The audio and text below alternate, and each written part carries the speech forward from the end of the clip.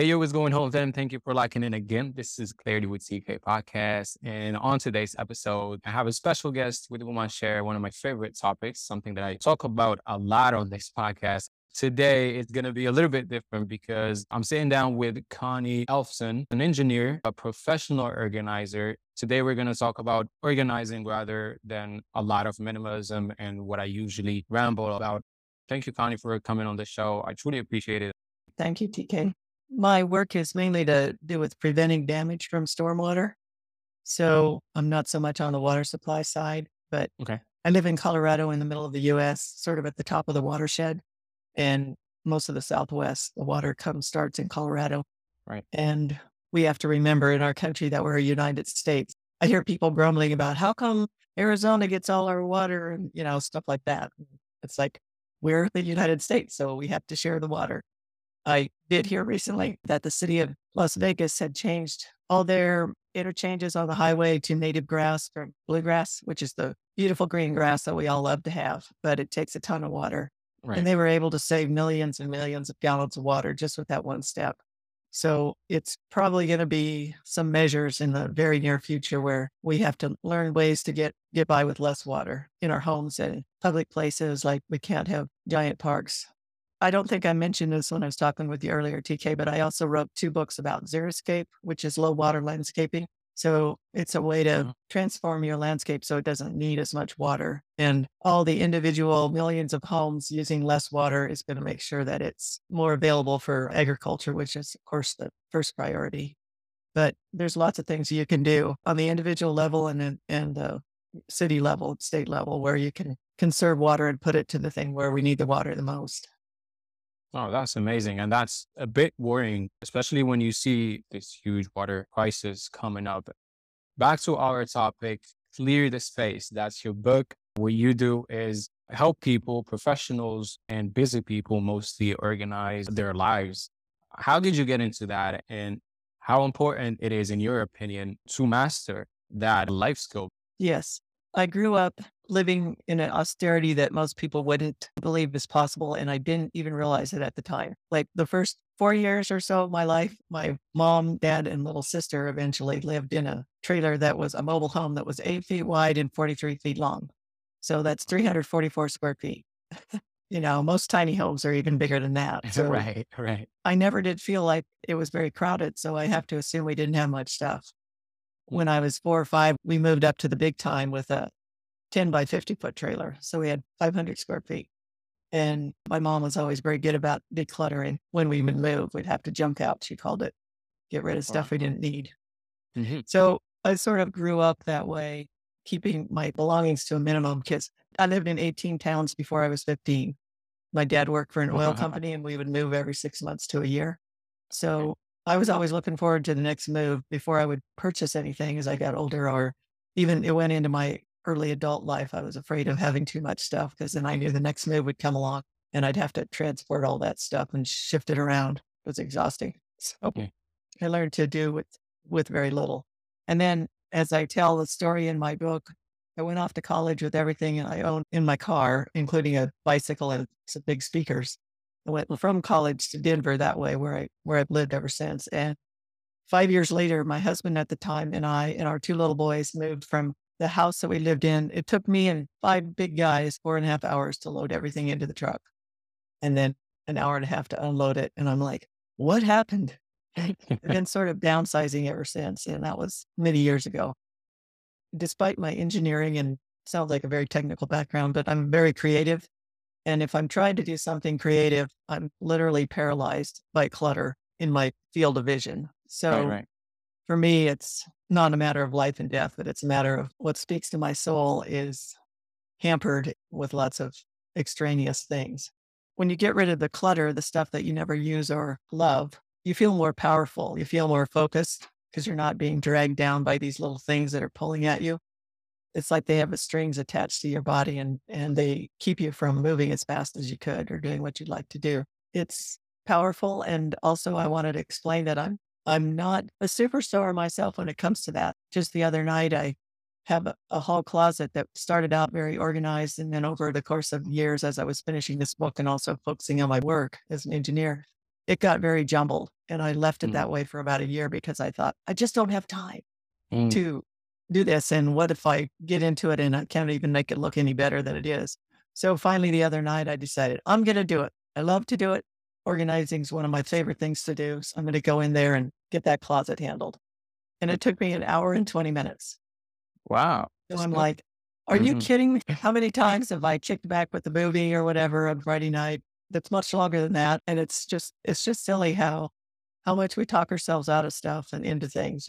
It's very worth it. So now every time I look in that closet, I'm like, yeah, I feel strong. I feel powerful. The way I got into this was after 9/11. The work that I do, it's basically land development. So I get the grading, drainage, utilities all lined up for a new project, whether it's a new daycare center or a new hotel or even some new houses or whatever. But that work kind of dwindled after 9/11 because everybody Mm, was very discouraged for a while. So in 6 years, I lost 4 jobs where I was hired and then a big project would disappear and then I was laid off. And I mm, realized that I enjoyed tidying my desk up more than the engineering work. So then I thought I would get professional organizing a try. And I've learned a lot from each person. Every family is different, every person's different right. on what kind of things they accumulate. And it's very rewarding to help them get back to their real selves and not with all this extra stuff. Interesting. I want to go a little bit against the current here. And this is one of the questions I never ask, but what's the good thing about clutter? We always ask the question, what's the bad side of having a lot of clutter around and, just feeling overwhelmed with stuff. But what's so good about it? Well, it acts as a way for us to protect ourselves from stepping out of our comfort zone. If we Mm, feel slowed down and hampered, then we'll use it as an excuse to not live our lives to the fullest. mm, But that's on the serious side, on the joking side. If you go into a house that has no clutter at all, like a model home, then it's very beautiful and you love it. You love walking through it, but you know that there's no human beings living there. If you find a friend whose house is kept that way, you wonder if they're robots. yeah. Unless you're doing absolutely nothing except watching video games and TV all the time at your home, then you are creating some clutter. So it's a sign of life. Sometimes if you are in the middle of a really big creative project and you're completely focused on that, Mm, then you don't even see the clutter because you love it so much and you're really into it. yeah. When I got done with my engineering projects and there was papers all over the place, reports I needed to file away, putting all that stuff away and getting it off my table was the best part of the job because I knew it was done and I'd accomplished something big. So it was rewarding. But the good thing about clutter is if having no clutter becomes the number one priority of your home and family, then you're just going to squash all the people in your house. You're going to make them feel like their interests aren't important and Mm, they're probably going to not be there very long. They'll probably spend more time at their friend's house than at your house if your kids are always under the gun about keeping everything tidy all the time. They'll disappear and hang out with other families where things are a little more relaxed. so how do So, you handle that? how do I handle which part? The part where if you have kids, or you have other family members who Yeah. have more clutter than you do, how do you go about telling them to declutter or to reduce the clutter that they have? It's a Well, tricky conversation because, like you yeah, said, it's personal stuff, and usually there is an emotional side attached to it. absolutely. Yeah. So there was an interesting study at UCLA where they discovered what moms have always known that men in general and older teenagers were more okay with having a bunch of stuff out in their field of vision than women. The women Mm, tend to be bothered by it a bunch more. The best thing to do is start decluttering your own area, whatever that is. Everybody should have a place in the house that they can retreat to if possible and keep your own place tidy. It's also fun to make it into a game with the family. Parents maybe don't talk to their kids as much as they could because they think their kids don't want to hear about it or won't listen or will poo poo them, but that's the mm, kid's job. So you can go ahead and talk with them about things as well, even if no matter what you think their response is going to be. But if everyone keeps the kitchen clean or the public areas, you can make sure that that's a priority and we have to adhere to that rule and they can keep the rooms however they like, but continue to work with them. And I read about one woman who with her little children, she would make a fun event of it every single night of helping to put all their toys away.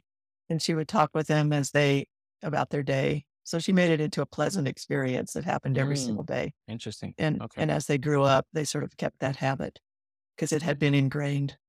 The other thing is my number one decluttering tip is first declutter the guilt. So Mhm. don't feel bad if your place is a wreck. Sometimes it's going to be that way in the flow of life. And don't feel bad if you're not perfect or you can't get the place cleaned up in 10 minutes when somebody's expected unexpectedly. So it's kind of a flow. It goes up and down, but you can also make it fun. Like everybody cleans up their room and then we go out for ice cream or whatever. Right. Make it into a game, which turns out to be a really important skill to have in business and in work later in life is whatever you can do to give yourself a fun challenge, not a brutal, I've got to win. I'm going to beat you. But something, Oh, a that's way to what kids challenge do. yourself in a fun way, then it's more likely to get done and become a habit.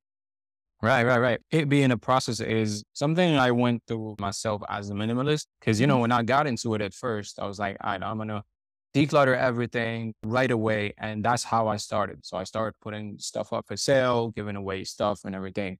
And I thought that Cool. within a week, maybe a month, I would be done. But back to what you said, it's still taking me time until now. It's been over 4 years now, but Mhm. I'm still decluttering and I haven't bought anything. So I'm not decluttering the new stuff that I bought. I'm still Oh, decluttering stuff that I had from back then. So great. to your point, decluttering the guilt is Uh-huh. extremely important. Human beings we like to acquire new things. Mhm. And a lot of the things I talk about in my book go back to what I call K-person days, or they're sort of instinctive. One of the reasons why we might get some cherished object as a gift or that we purchased ourselves because we love it. And then a day or 5 days later, we don't even notice this new wonderful thing because Right. we're hardwired to look out for danger. So we're always looking at what's new and different in our environment, Mm. not what's already there that we're used to. We've been somewhat hampered, like it's all their fault by the fact that we've had so many inexpensive, very cheaply made and brutally made items that we could acquire at a super cheap price. So yeah, Yeah. let's get it, let's acquire it. And so you just have to be careful and think about what you're purchasing and maybe not give those sweatshops your vote by buying the cheaply made items. And then, like you said, it is a process. Don't feel bad that you haven't mastered it all in a month, as you said, because when you have something or you bought something, it's a little bit of a painful process to let go of anything, even something that's dumb that you never use, because there's something in our hardwiring again that likes to have things. So that's why some of the stores will make it so easy for you to use it, that use the computer or try it out or whatever. Because as soon as you Mm. touch it, then it's yours in your mind. And letting go of it it creates a minor pain in your brain, like a paper cut or a small burn. So it is physically painful to go ahead and let go of something. But I also like to make the point that everybody, like I'm not a minimalist. I don't have a lot of stuff, but I'm not a minimalist. So I don't pare things down to the bone because I like having some creative, artistic things in my field of vision. I like to inspire myself. And so what I used to do with my clients was I had this book of decorating styles to the very barest minimum to extremely decorated, like Victorian decor. And I would have them look through the book and say, which one of these appeals to you? Because I didn't want to be trying to talk them out of cherished objects because it didn't match my style of Mm. how many things to have.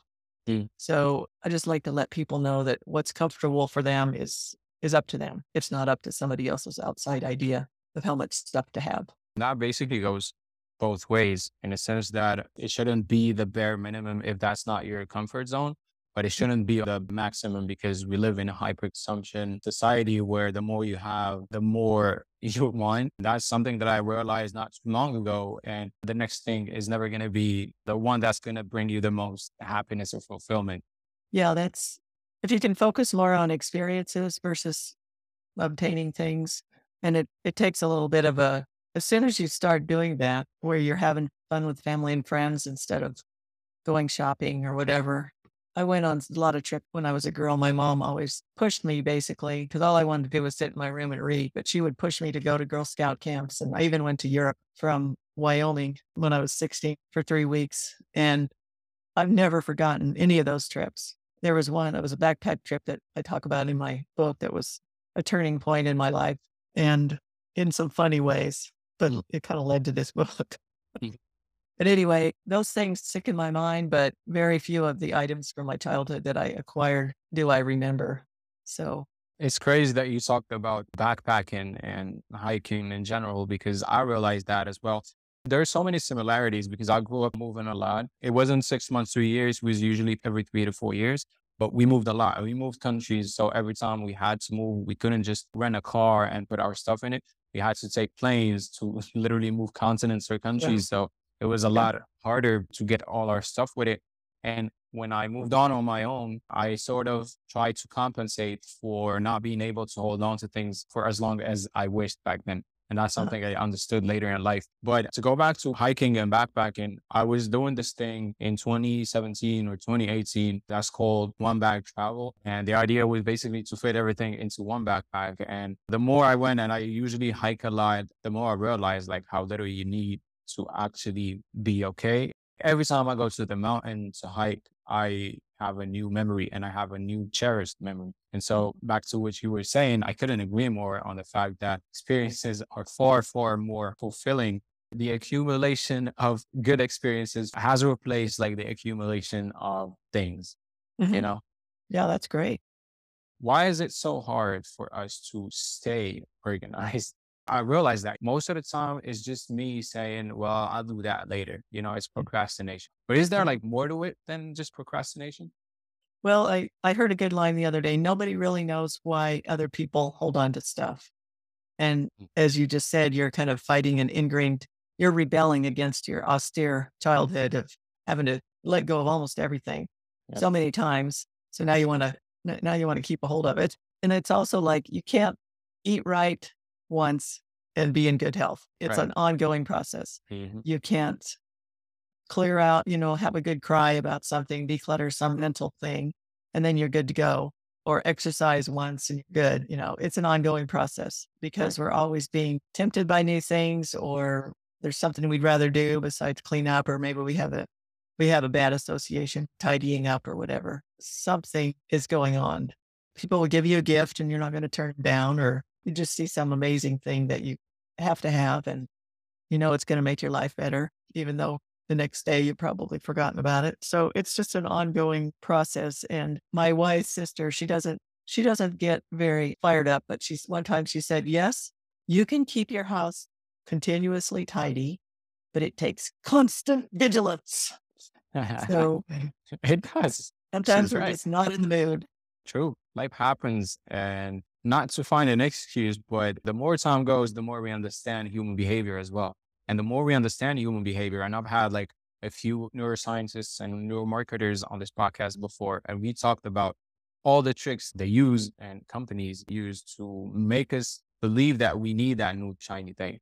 There are so many techniques in human behavior and psychology that are used nowadays to make us want to purchase that new thing. So, like you said, life happens. Sometimes you're not in the mood to get organized, and sometimes you're just scrolling on the internet or you're just walking down the street and they found this new way to attract your iris and make you believe that you may need that new cup, although you have a dozen at home. The more we know about ourselves, the harder it is, it seems.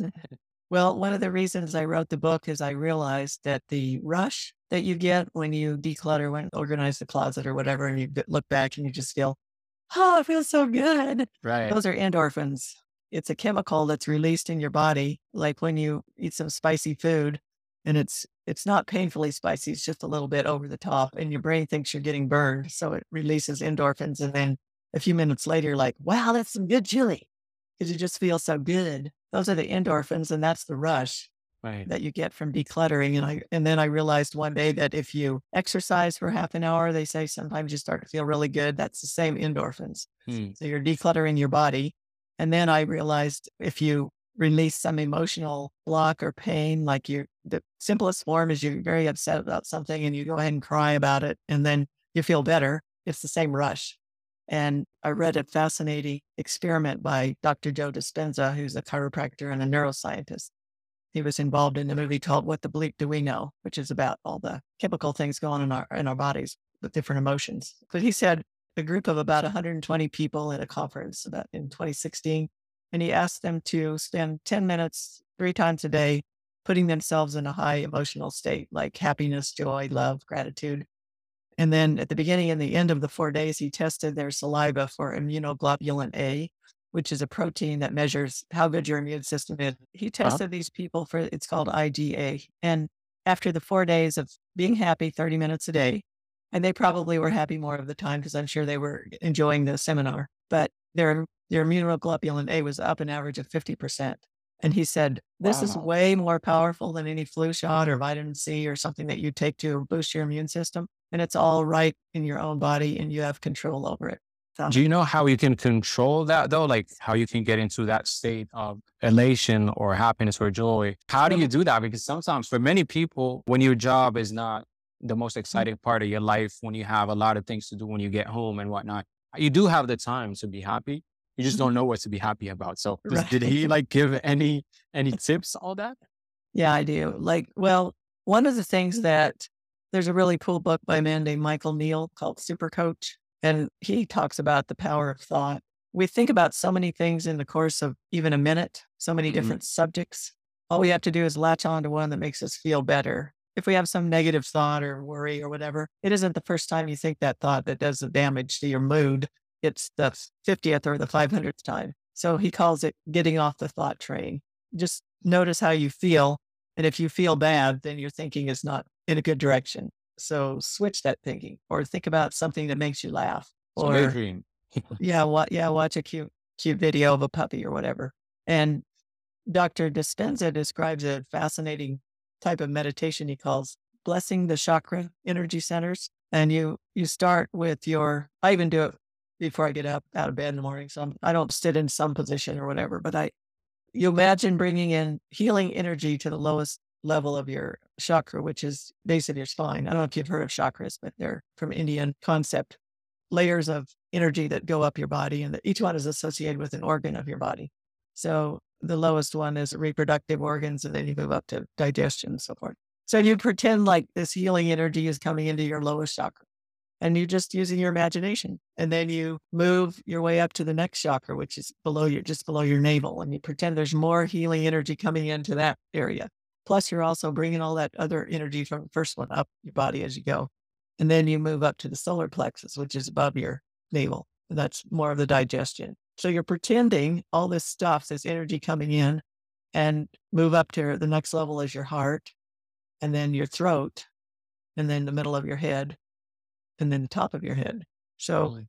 I'm feeling it right now because I practiced it. Eventually, or before long, you can do it for a few minutes of each level, or you can just do it for a breath or two, and you'll start to feel better just from your imagination.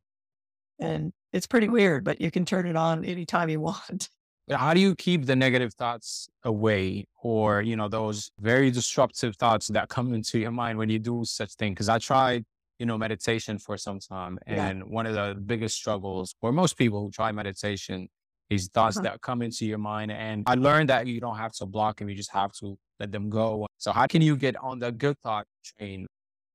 It just takes practice. And most of us, if we look around at our current second, the current minute, it's not that bad. In some cases, it's pretty good. Mm. But we're thinking about the past or we're thinking about the future. And if you stop and look at the current moment, it's actually pretty good. One of the things that I describe in my book, it's called a 10-minute do nothing meditation, where you sit in a chair or whatever, you can look out the window, or I try to look at something that's sort of pretty. I have a base of artificial daffodils. I look at that sometimes, or tulips, and then, or I look out my window. So you don't try to think, you don't try to pray, you don't try to meditate, you don't try to do anything. You just sit there and get bored with yourself.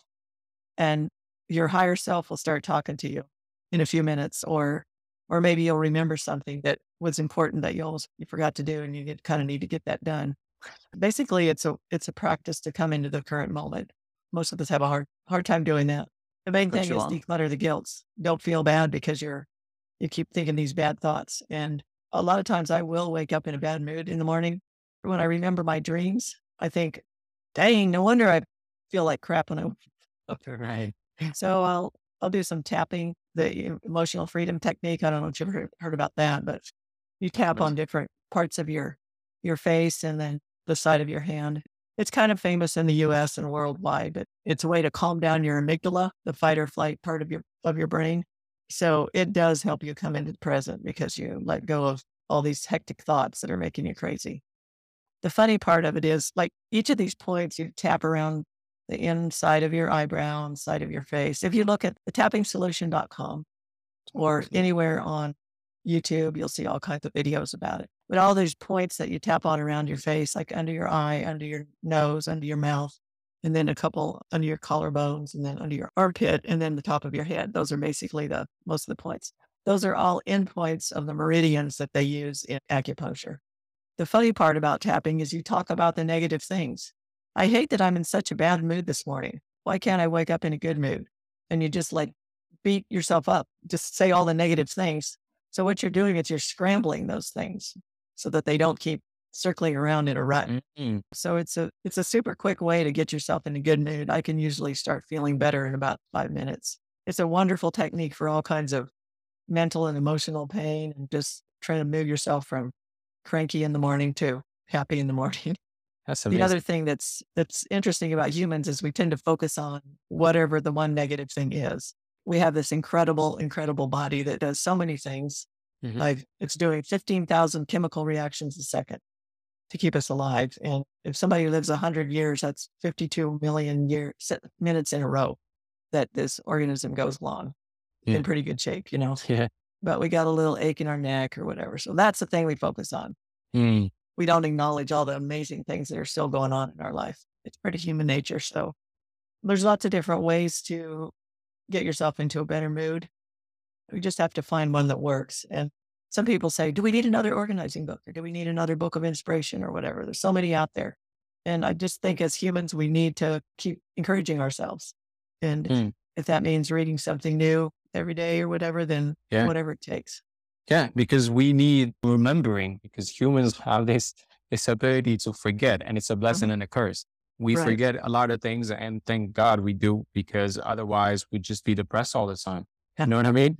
But again, it's also a curse because there's so many things like what we're talking about right here, what I've talked about with my therapist, what I talked about with my best friends, solutions to make our lives better. But, we forget or we just dismiss some solutions. So it's extremely important that there are books like yours and there are other books that are going to come out talking about these things in a different way, because those are reminders. And unless you read the same book every time you feel ill, which is hardly ever the case for people, we need new ways to see things and new perspectives. Right. There's always something that you can focus on that will cheer you up. And I'm enjoying seeing the fact that your hat matches your blanket on your chair because I Right. love colors and I'm an artist. I started as an art major in college. So I just get a kick out of little tiny things. And you might look around your space and say, oh, it just looks like a wreck.